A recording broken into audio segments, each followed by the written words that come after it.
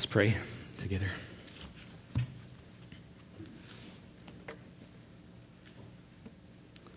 Father in heaven, thank you for the words of the hymn that we just read. You left your Father's throne, Jesus, to come to earth. So infinite, so free, your grace emptied yourself of all but love. You've brought us no condemnation. You've unshackled us from the prison of sin. And this morning we want your word to dwell richly in us so that we might understand with all the saints what is the height and the breadth and the length and the depth of your love, the love which surpasses knowledge. We need insight into your word this morning, and we need your good Spirit to lead us through Christ. Amen. Well, it was our privilege last week to celebrate the July 4th weekend, our freedom as a nation, our freedom as a country. And this year, maybe more than ever, we've learned to value that freedom as we've seen it attacked over and over. And with all the symbols of freedom that we have, whether you went and maybe celebrated by fireworks, or maybe it was a barbecue, or I don't know what it was, there's all kinds of monuments, waving flags, etc., that sort of celebrate and memorialize what it is that we enjoy as a nation with regard to our liberty, our freedom. Perhaps the most curious to me is the lady that stands on Ellis Island welcoming visitors in the New York harbor, Lady Liberty. I don't think this lady would mind if I told you that she weighed 225 tons. She stands 22 stories tall and has 354 metal steps inside that you can ascend to get to the top and look out. The Statue of Liberty, interestingly, was the joint effort of Eduardo de Labouilage, Auguste Bartholdi, and André Gustave Eiffel, the gentleman who would design the Eiffel Tower. And they wanted to celebrate France's relationship with America with respect to the American Revolution and give sort of America a gift on its 100th anniversary of independence.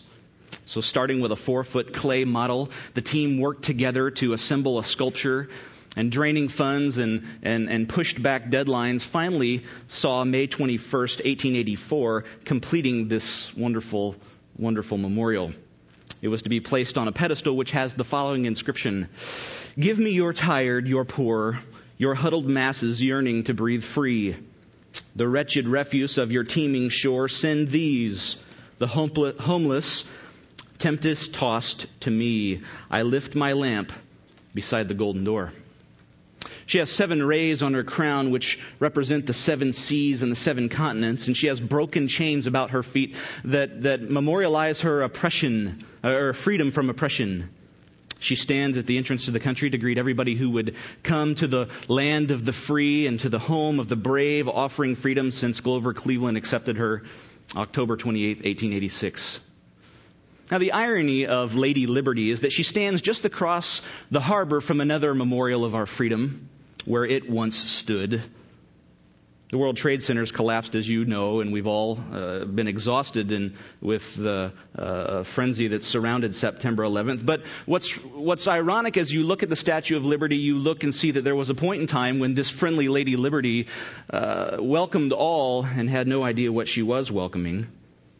The nation's security was jeopardized. And as much as we remember times like July 4th and we honor our military and we celebrate our freedom, as much as we would like to offer rest from striving, riches for rags, and shelter from the storms of life at the entrance of a golden door, there's only one monument that can point to that, and it's not Lady Liberty. There is another monument that stands as a memorial to our freedom. Against the backdrop of a more horrific tragedy than the collapse of 2 towers, it's against the collapse of humanness that's fallen in sin. Fallen in humanity, the tragedy of sin, and the blight on our world. July 4th is a great reminder.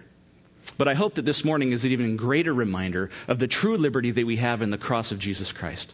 Open your Bibles this morning to Romans chapter 8. Romans chapter 8.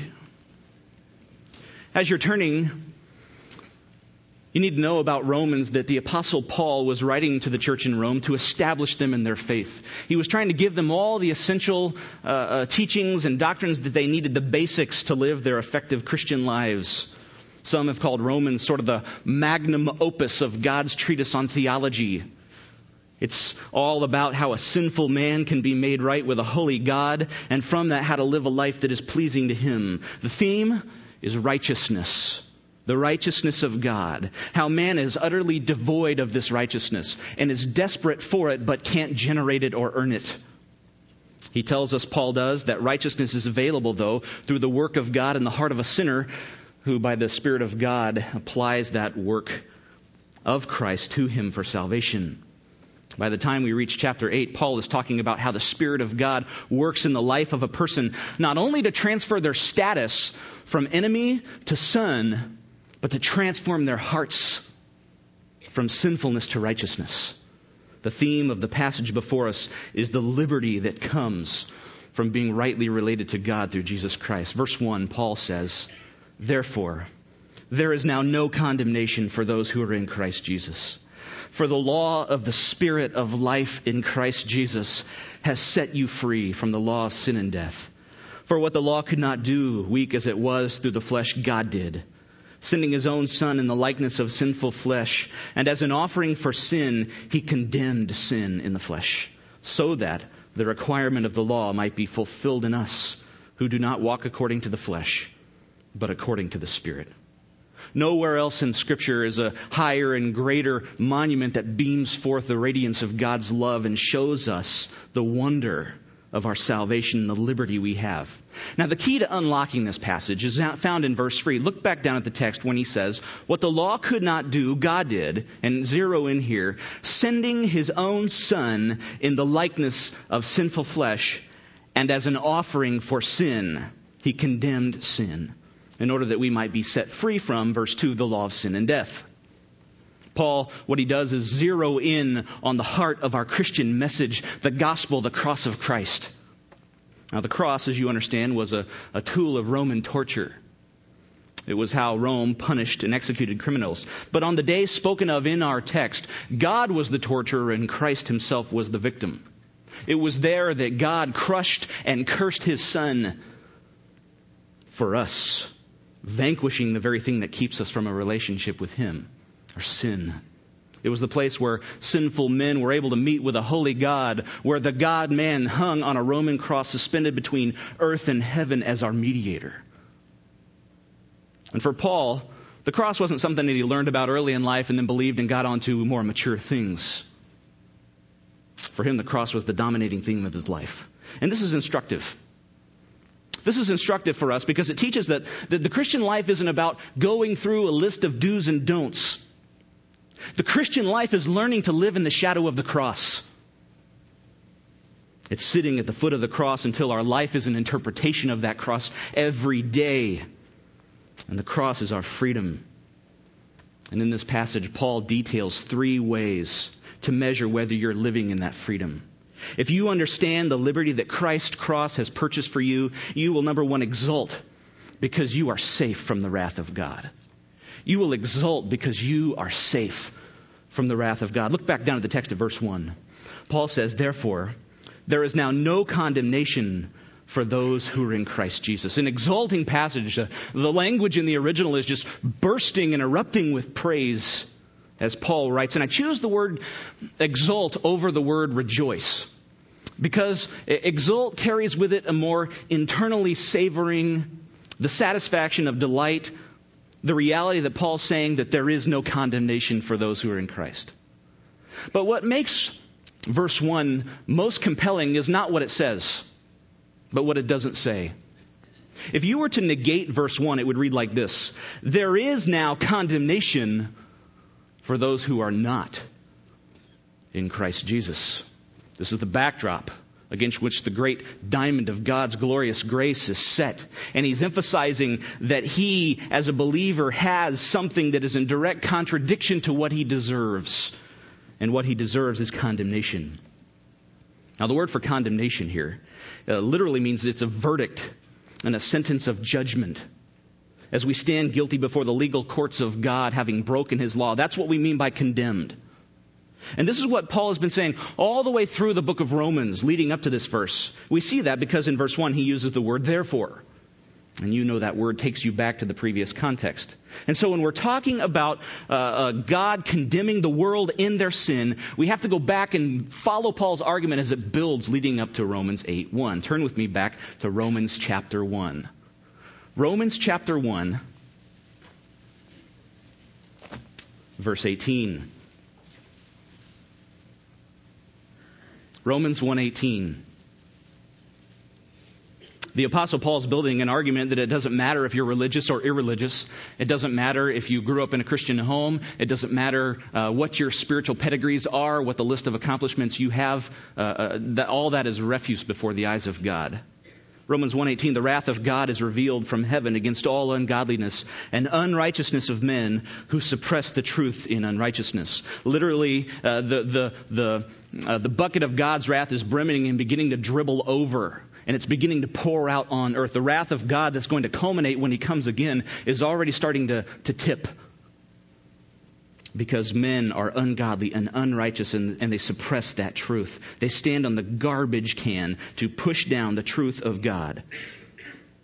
Because, verse 19, that which is known about God is evident within them. For God made it evident to them.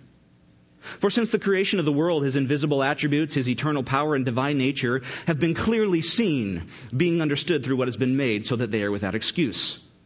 So everybody in the world has a basic understanding of the reality of God and His general attributes. They know there's a God, and in love of their sin, they suppress that truth in unrighteousness and are without excuse.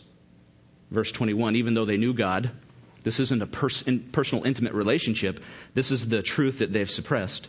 They did not honor, or you could say glorify Him as God or give thanks. But they became futile in their speculations and their foolish heart was darkened. Verse 24, what happened? Therefore God gave them over. They abandoned God, God abandoned them. God gave them over to the lust of their hearts to impurity so that their bodies would be dishonored. Verse 26, for this reason God gave them over to degrading passions. Verse 28, and just as they did not see fit to acknowledge God any longer, God gave them over to a depraved mind to do the things which are not proper. God takes His hand off. God removes the moral restraint on society and begins to let the dribblings of His wrath begin to pour because men are sinners. This is condemnation. And you say, well, this is the irreligious person. This is the person who understands something about God but hasn't responded to that light and therefore lives in darkness. And Paul says, but just a minute. Romans chapter 2. Be careful, you who are religious. Be careful, those of you who knew and understood from your early years the truth of God. Verse 1, therefore you have no excuse, every one of you who passes judgment. Don't look at chapter 1 and say, those pagans, they're going to fry like bacon in hell. But us, we are the spiritually elite. He says, hold on. Every one of you who passes judgment, for in that which you judge another, you condemn yourself. For you who judge practice the same things. He says, you religious people are just as bad as the irreligious people because of your life. One of you has just put a facade in front of it. Verse 2, we know that the judgment of God rightly falls upon those who practice such things. But do you suppose this, O man, when you pass judgment on those who practice such things and do the same yourself, that you will escape the judgment of God? Answer, no. Verse 4, do you think lightly of the riches of His kindness and tolerance and patience, not knowing that the kindness of God leads you to repentance? And he tells the religious person, but because of your stubbornness and unrepentant heart, you are storing up what? Wrath for yourself. In the day of wrath and revelation of the righteous judgment of God, who will render according to each person according to their deeds. Pick it up in verse 9. There will be tribulation and distress for every soul of man who does evil, of the Jew first and also of the Greek. Verse 13. It is not the hearers of the law who are just before God, but the doers of the law will be justified. Verse 17. But if you bear the name Jew, he's talking to the Jewish people. If you bear the name Jew, and you rely upon the law, and you boast in God, and know His will, and approve the things that are essential, being instructed out of the law, and are confident that you yourself are a guide to the blind, a light to those who are in darkness, a corrector to the foolish, a teacher of the immature, having in the law the embodiment of knowledge and of the truth, you, therefore, who teach another, do you not teach yourself? You who preach that one shall not steal, do you steal? You who say that one should not commit adultery, do you commit adultery? And he goes on in verse 24, he says, the name of God is blasphemed among you because of your sin. The enemies of God look at your life and they take a deep breath and they relax in their sin because you religious people are no better than they. So chapter 3, verse 9. Paul says, what then? Are we better than they? Not at all. For we have already charged in chapter 1 and chapter 2 that both Jews and Greeks are all under sin.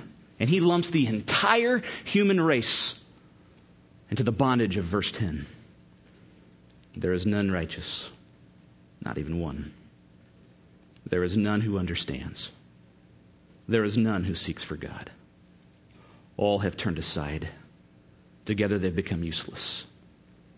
There is none who does good. There is not even one. Their throat is an open grave. With their tongues they keep deceiving. The poison of asps, that's a snake, is under their lips, whose mouth is full of cursing and bitterness. Their feet are swift to shed blood. Destruction and misery are in their paths. In the path of peace they have not known. There is no fear of God before their eyes. So verse 19. Now we know whatever the law says, it speaks to those who are under the law. Watch this. So that every mouth may be closed and the whole world become accountable to God. It's a pretty desperate condition, isn't it? You say, how can you say, Paul, there is therefore now no condemnation? You just built this mountain of an argument that there is condemnation for everyone.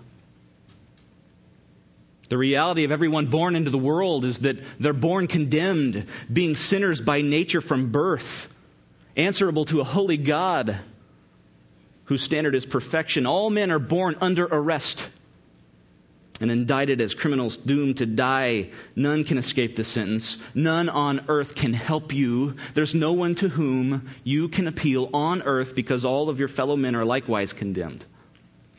The unbeliever lives panged in his conscience with the internal witness reminding him of the principle in Galatians 3, cursed is everyone who does not abide by all the things written in the law to perform them.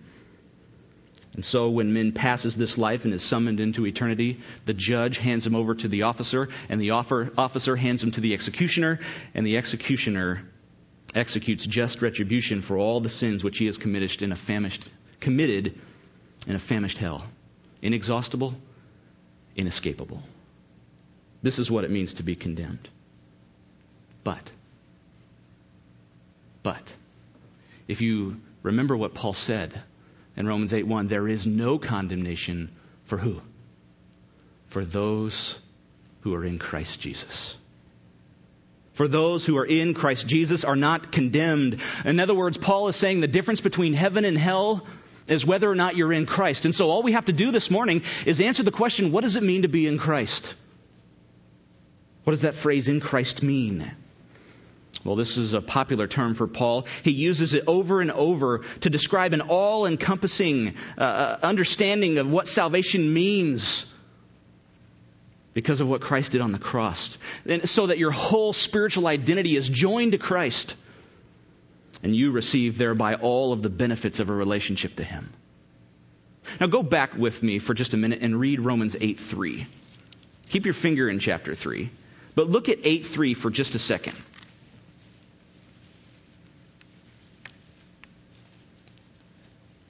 What the law could not do, weak as it was through the flesh, God did, sending His own Son in the likeness of sinful flesh, and watch this, and as an offering for what? For sin. For sin. There is an offering for your sin. And the result is He condemned sin in the flesh. What this means is that Christ Himself, listen to me, Christ Himself came to endure the wrath of God meant for your sins, so that all the condemnation that we read about in Romans 1 through 3 would be applied to Christ on your behalf, because He was your substitute. Because He took your place. Because He, having no sin, absorbed all of the guilt and the punishment for you. This is what it means that he came in the likeness of sinful flesh. Because see, if Jesus came himself, and if he was a sinner, this doesn't mean that he was a sinner. It means he came as a man. And he came as a man and he looked just like you and he looked just like me. He looked just like us who are sinful. And when he came, he didn't have any sins of his own. What would happen if he had sins of his own? He'd have to pay for them. God looks around and says, is there anyone who can stand in the place of these sinners? And the answer is no. So God himself becomes a man and does it for us.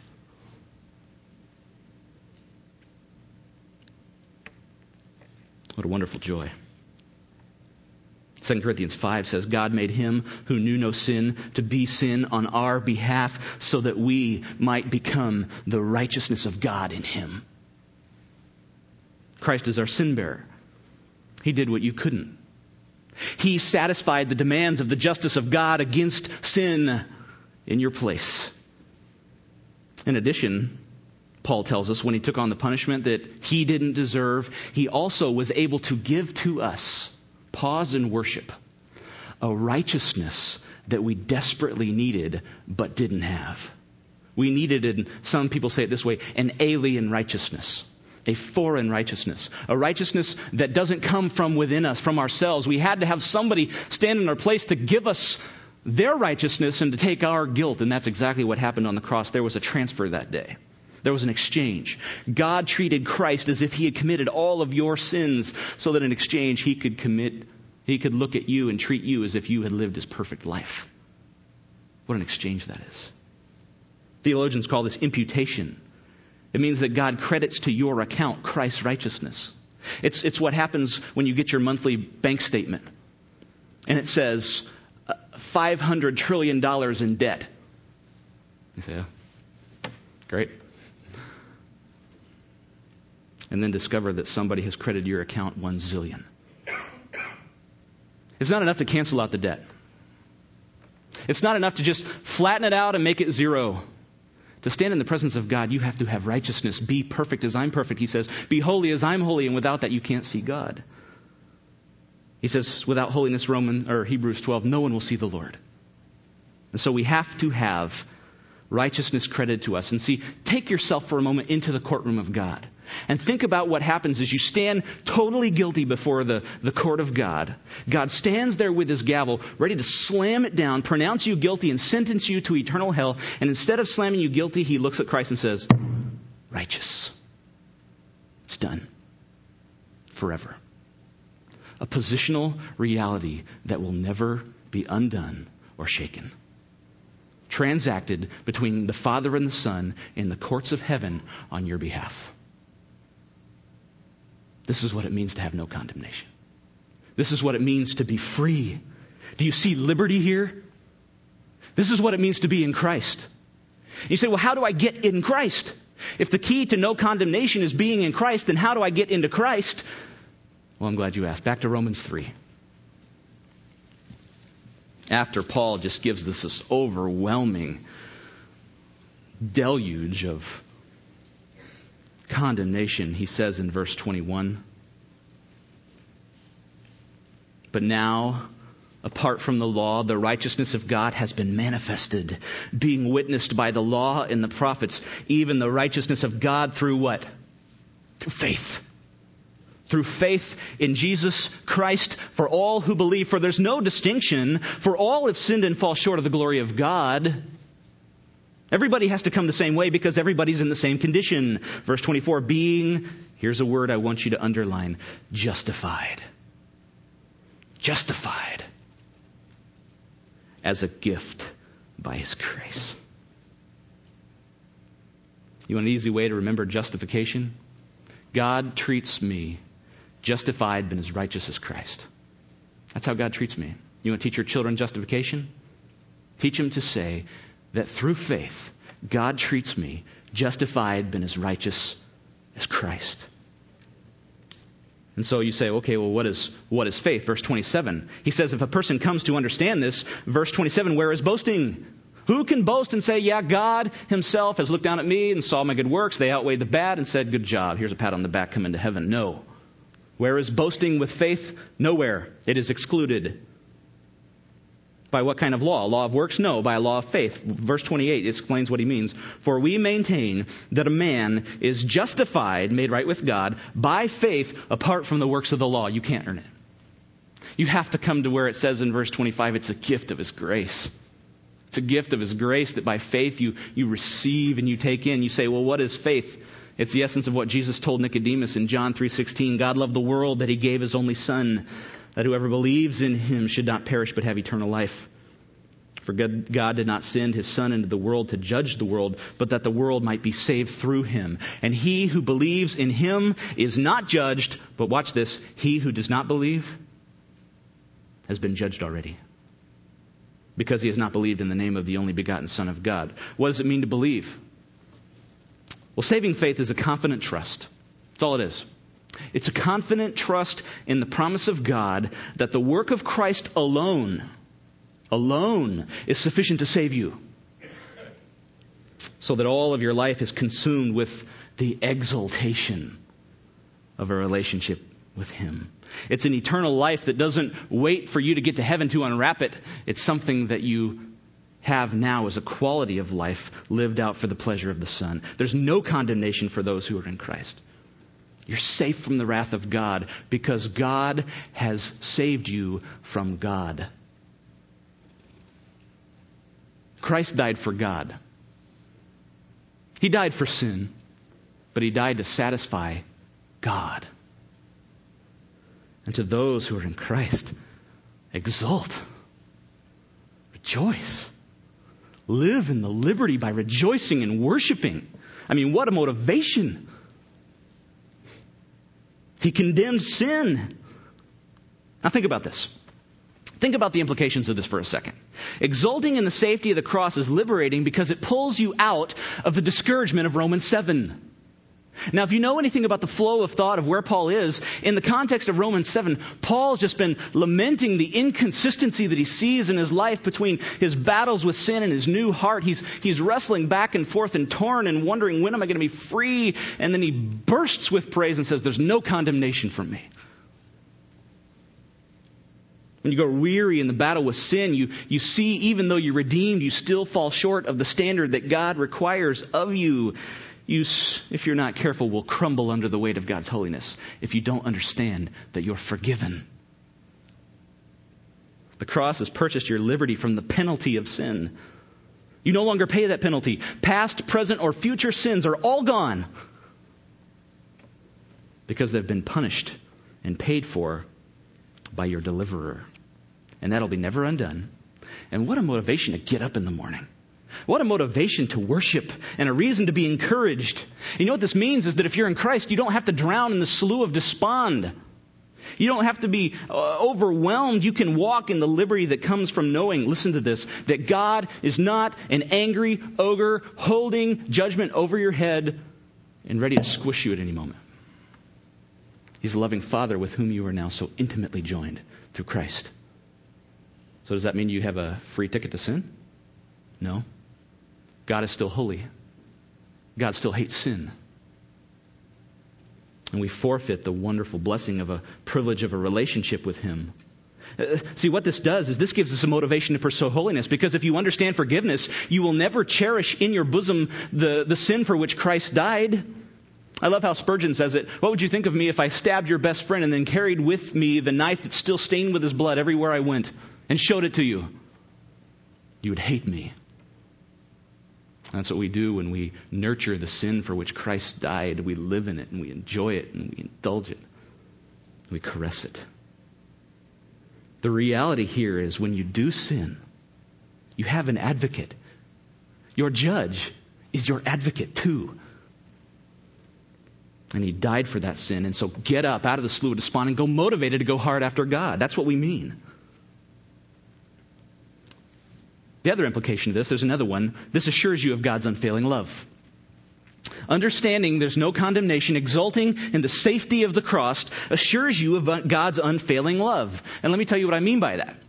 If your position in Christ doesn't depend on you, and you didn't do anything to secure it, you can do nothing to lose it. And this means you're always in God's favor. This means no matter how bad you are, you'll never lose your standing before God. And no matter how good you are, God doesn't look at you and go, whoa, what a nice Christian, and pat you on the head. God looks at your obedience and says, that's exactly what I saved you to. And I get all the glory for that. Jerry Bridges says it like this: your worst days are never beyond the reach of God's grace, and your best days are never beyond the need of it either. Your whole life is totally dependent on what Christ purchased for you on the cross. And you can have the assurance that God is always going to love you. And you know what that means? You're going to make it. You're going to make it. Romans 8:32, he who did not spare his own son, but delivered him up for us all, how will he not also with him freely give us all things? Everything you have is because of Christ. There's a third implication here. This gives you a reason or a cause to be satisfied in a relationship with God. The reason that you were forgiven is not so you get a ticket out of hell. The reason that you're forgiven is so that you enter into a relationship with your Creator. And sin is what stood in the way. Jesus said this in John 17 when he was praying to his Father. This is eternal life, that they may know you, the only true God, and Jesus Christ whom you've sent. Salvation is about knowing God. And the cross frees you to know Him. And so the question really this morning is, if you're in Christ, are you exulting in the safety of the cross? And if you're not, you don't know Him. You don't know Him. Let's go back to Romans 8. A relationship with God is so liberating for a second reason. And if you understand the liberty that Christ's cross has purchased, you will, number one, exult because you're safe from the wrath of God. But number two, you will rest. You will rest because you are secure from the tyranny of the law. Look back down at Romans 8 in verse 2. For the law of the Spirit of life in Christ Jesus has set you free from the law of sin and death. For what the law could not do, weak as it was through the flesh, God did. Sending His own Son in the likeness of sinful flesh, and as an offering for sin, He condemned sin in the flesh. Verse 4, so that the requirement of the law might be fulfilled in us. Now he starts verse 2 with the word for, which tells us that what happens in verse 1 is because of verse 2. The reason that we can exult in the safety of the cross is because of verse 2, namely that we have been set free at a one-time moment. The word set free here is literally liberated, loosed, or I like set free from blame from the law of sin and death. You say, now what's the law of sin and death? I mean, what is that? Well, the answer is found in the context here. Paul in Romans chapter 7 is comparing the difference between how he once looked at the law when he was an unbeliever and how he relates to the law now that he is a believer. Let's go back to Romans 7. I'll show you this for a second. This is really insightful stuff. Romans chapter 7. Paul asks a question in verse 7. What shall we say then? Is the law talking about the law of Moses? Same law in Romans 8:2. The law of God. Is the law sin? May it never be. On the contrary, listen to the value of the law here. Listen to the law. I would not have come to know sin except through the law. The law exposed my sin, he says. It showed me, the law became to me a law of sin, in that it exposed my sin. And he says, I wouldn't have known about coveting if the law had not said, you shall not covet. I didn't know I was breaking the law, and then I read, you shall not covet. And all of a sudden, Paul says, I see in me coveting of every kind. It exposed me. It filleted me and left me open. Verse 8, but sin, taking opportunity through the commandment, produced in me coveting of every kind. For apart from the law, sin is dead. Now watch this, verse 9. I was once alive apart from the law, but when the commandment came, sin became alive and I died. God's law became for me the law of sin and death. Verse 10. And this commandment, which was to result in life, proved to result in what? In what? In death. For me. For sin, taking opportunity through the commandment, deceived me, and through it, killed me. So Paul says in verse 7, the law exposed my sin.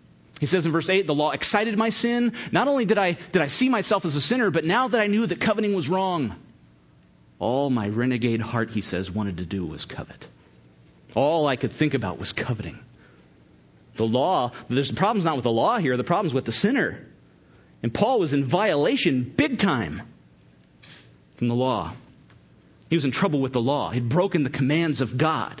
And the law to him was a terrifying threat and a looming judge waiting for the time where he would be utterly incarcerated and incinerated. He was fleeing as a fugitive from justice. But look at compare that to how he says, as a believer we relate to the law in verse 6 of chapter 7 of Romans. But now we have been released from the law, having died to that by which we were bound, so that we serve in the newness of the what? Spirit, not in the oldness of the letter. The law for a believer is the law of the Spirit of life. The law for the unbeliever is the law of sin and death. And it all depends on which side of the law you're on. I was walking recently with a friend. We were going over to Starbucks. And we're coming back, and there's these cops pull up, and they surround somebody. And the guy goes, "What are you doing?" He goes, "Oh, man, I still, even now that I've been converted to Christ, I before Christ, I was such in trouble with the law all the time. I saw a cop, they were for me. So I split. And every time he sees a cop, it's the same thing that happens when you're on the freeway and you see a cop, you cover the brake. That's what we mean. To be on one side of the law or the other. And for an unbeliever, the law is this looming threat that is a dread for you, that is coming after you and chasing you and is going to find you. But according to Paul, the tyrannical threats of God's law and law breaking have been atoned for in Christ. And so you don't relate to the law anymore like this threatening, it's not this list of do's and don'ts, this drudgerous, hard, oppressive, dutiful thing. The law is a guide and a friend. So, hey, all right, forget it. No law. I'm free. I can go sin as much as I want. Is that what that means? No. Now, through the Spirit of life, you have the resources you need to obey, which you could never do before. The law that could condemn you only before now is a law that the Spirit uses to guide us into the will of God. The law couldn't, verse 3, do this. It had to be the Spirit of God taking the law and setting you free from your own sin and from your own death. How does he do that? Well, first, he writes the Scripture. The Holy Spirit is the author of the Word of God. We could call this inspiration. Secondly, he's the one who aids your understanding to see into the law of God. We could call this illumination. Third, the Holy Spirit is the one who convicts us of the sin that when we read about God's righteous standard, we could call this interrogation. Then the Holy Spirit uses the Word to unfold Christ to you as a signpost to point to the Lord Jesus Himself and to tell you what it means to believe in Him. To understand that you're forgiven in Christ, we could call this instruction. And then finally, the Holy Spirit is the one who quickens you to spiritual life, applies to your account all the work of Christ so that you might be forgiven and saved. We could call this impartation. This is how the Spirit of God uses the law of sin and death to bring you into a relationship with the law of the Spirit of life. God writes His law in your heart. God gives you the willingness and the desire to obey. Now, when you're driving and you see a cop, you probably should look at your speedometer. Right? What is the law? It's a reminder. It's a guide. If you're still covering the brake pedal, spiritually speaking, there's something wrong. You haven't come to grips with either the law itself or you are still acting like you did before when you were still in trouble with the law. And so you have to look at your own life. And with the law of God as a believer, you don't have to be constantly looking in the rearview mirror and checking and ducking in the dark alley, spiritually speaking. You are free from the tyranny of the law. But what you should realize is that now you have a police escort. into the will of God. If you have sin against God, you don't have hell to pay, but you do have the disappointment of displeasing the Father, which now to you is worse. Or at least it should be. So summing up, verse 4, Paul says that the requirement of the law is fulfilled in us. The righteous requirement of the law through what Christ has done has now been fulfilled. This simply means that when we couldn't keep the requirements of the law, Christ did. And because He died in our place, God sees us as having kept it perfectly. We didn't keep it perfectly, but through Christ we have. Now in seminary, I had a professor named Dr. Roskup. Wonderful, beloved man. And he has a very unbending standard when it comes to term papers. His requirement is righteous. You turn in a paper 1 minute late, 0. You don't get your term paper in, you fail. And so, one year, a seminary student had his rough draft done and had his collection of notes all kind of assembled at his typewriter, and he's sitting down to type, and all of a sudden his wife taps him on the shoulder and says, "Honey," kind of like Dave Hints at 4:30 this morning, "it's time." And he's like, "No, it's not time. It's not time. Hold it in. I got to type this paper. You're going to have to wait." He says, "Honey," and they didn't expect it to come. It was early. It was premature. They said, "Honey, I'm concerned that we may be having a medical emergency. We have to get to the hospital." And he's thinking, "Oh, if I'd only not procrastinated."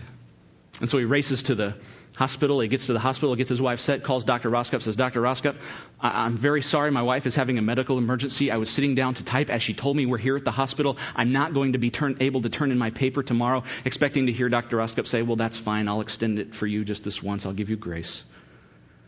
And Dr. Roskup said, "Well, you know that if you turn it in late, it's a 0. And you think, "Oh, how cruel." He says, I'm very sorry.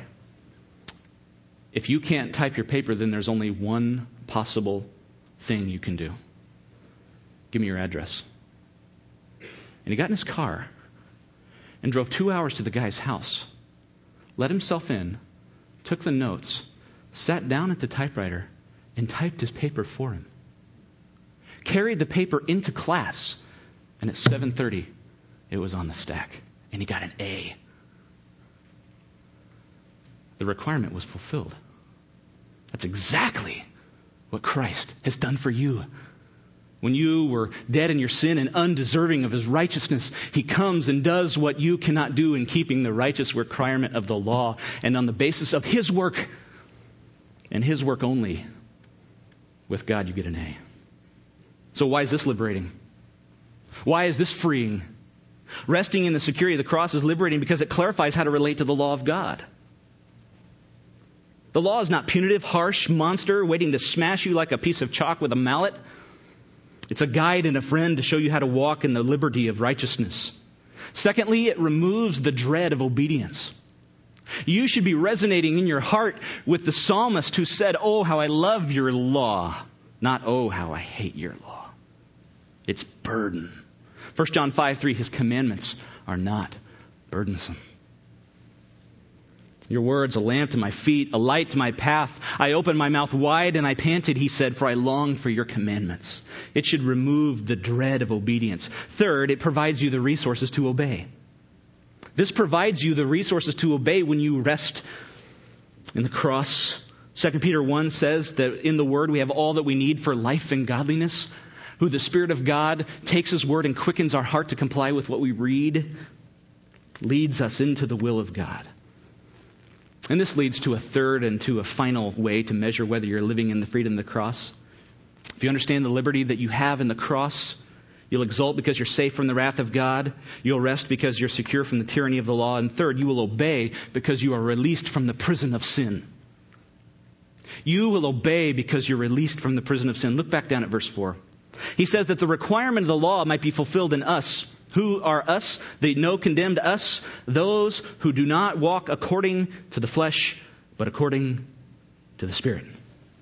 Now the word for walk here is a continual, it's a present tense, it's an ongoing choice to walk in a pattern, not according to the flesh, which is what you were before you were saved, but according to the Spirit of God, who works in you. And what this means is that if you're a justified person, then you are a person whose life is characterized by righteousness. Does that mean you don't sin? No. But when you do sin, you hate it. And you want to turn from it. And in your life, you see a decreasing frequency of sin and an increasing frequency of holiness. And it's not at a rate that can be quantified and say, every person grows at this rate. No. But there is fruit. And it's measurable. And it's the overflow of a life lived in the liberty of the cross. A life lived according to the flesh. Look down at verse 7 and 8 here. See what Paul says when he means by not walking according to the flesh. If you're walking according to the flesh, verse 7, if your mind is set on the flesh, you're hostile to God. This mind doesn't subject itself to the law of God. It's not even able to obey. It's not able to do so. And those who are in the flesh cannot please God. However, you, he says, as believers, no condemned status believers are not in the flesh, but in the Spirit, if indeed the Spirit of God dwells in you. Verse 12, so then, brethren, we are under obligation not to the flesh to live according to the flesh. Same phrase. For if you are living according to the flesh, what? You must what? Die. You know what the word there for die is? Eternal death. If your life is characterized by a pattern of disobedience unbroken, you're going to die. You need to fly to the cross. But verse 13, but if by the Spirit you are putting to death, ongoing, the deeds of the body, you will live. You know what kind of life that is? Eternal life. It's the difference between the snapshot and the video. You look at a believer's life just in one frame, you might think, You watch the whole thing, hopefully you're going to see ups and downs. Hopefully you're going to see growth, progressing, striving, falling, forgiveness, living in the obedience to the cross. This is the mark of a child of God. Now, living in obedience to the cross is liberating because it brings the power of the Holy Spirit. What the law couldn't do, God does by bringing the Spirit to you, to energize you, to obey, to abide with you, to empower you. It breaks the power of canceled sin. As one hymn writer said, it sets the prisoner free. His blood can make the foulest clean. His blood availed for me. And third, it clarifies who's really a believer. It shows who a Christian is. You can use this criteria to measure whether you stand in the pathway of condemnation or in the shadow of the cross. And so if you're here and you're confident that you're a believer, do you live in the life, in the liberty of the cross? Do you live in what Christ purchased for you? Is your life an interpretation of the cross? Are you distinctly cross-centered? Are you interrupted in your life with other things because you're so consumed thinking about how the cross compels you to live? Maybe your knees are too dry, or your eyes are too dry, your knees are too tender, and maybe you need to linger at the foot of the cross. Maybe you need to go back to Matthew 27 and ask God to do a work there. Like William Henry Biederwolf describes, he says, "Oh, that God might smite the self, the pride, and the unholy ambition of our souls. If we have not gone up to Calvary, if our life is not an interpretation of the cross today, then let us this day, this very hour, go up to Jerusalem and out to that hill not far away and stretch out our hands in the place where the hate and selfishness of the world pierced his. And there ask God to begin at once to drive the nails that shall cause us to die forever unto self and live forever unto Him." Maybe you're here and this whole understanding of the liberty of the cross is news to you. Maybe you're here and you understand that you don't live in the shadow of the cross. You're still shackled in the prison of sin awaiting your judgment. If that's you, I plead with you. Fly to the cross. Fly to the cross. The hymn writer said, "Foul I to the fountain fly. Wash me, Savior, I die." You need to embrace the promise of Christ in John 8 where He says, "You shall know the truth, and the truth shall" what? "Set you free. And if the Son shall make you free, you're free indeed." One writer said it like this: "This is your hope. Oh, long and dark the stairs I trod, with trembling feet to find my God. gaining a foothold bit by bit, then slipping back and losing it. Never progressing, striving still with weakening grasp and faltering will, bleeding to climb to God, while He serenely smiled, unnoting me. Then came a time when I loosened my hold and fell thereby, down to the lowest step my fall, as if I had not climbed at all. Now when I lay despairing there, listen, a footfall on the stair. On that same stair where I, afraid, faltered and fell and lay dismayed, lo, when hope had ceased to be, my God came down the stairs to me. There's liberty for you. There's a golden door wide open. Standing next to it is the monument of the cross that holds out hope for anyone who is poor in spirit, anyone who is homesick for heaven, anyone who's weary from sin, anyone who wants freedom to breathe the air of freedom from the prison of sin.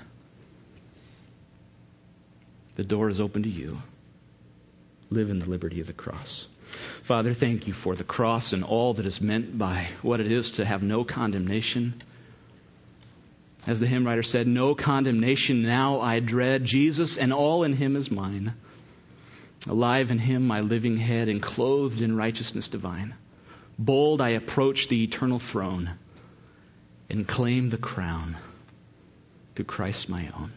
May that be the reality of every heart, of every person here. Do your work by your cross and through your Spirit for your own glory. Amen. If we can pray for you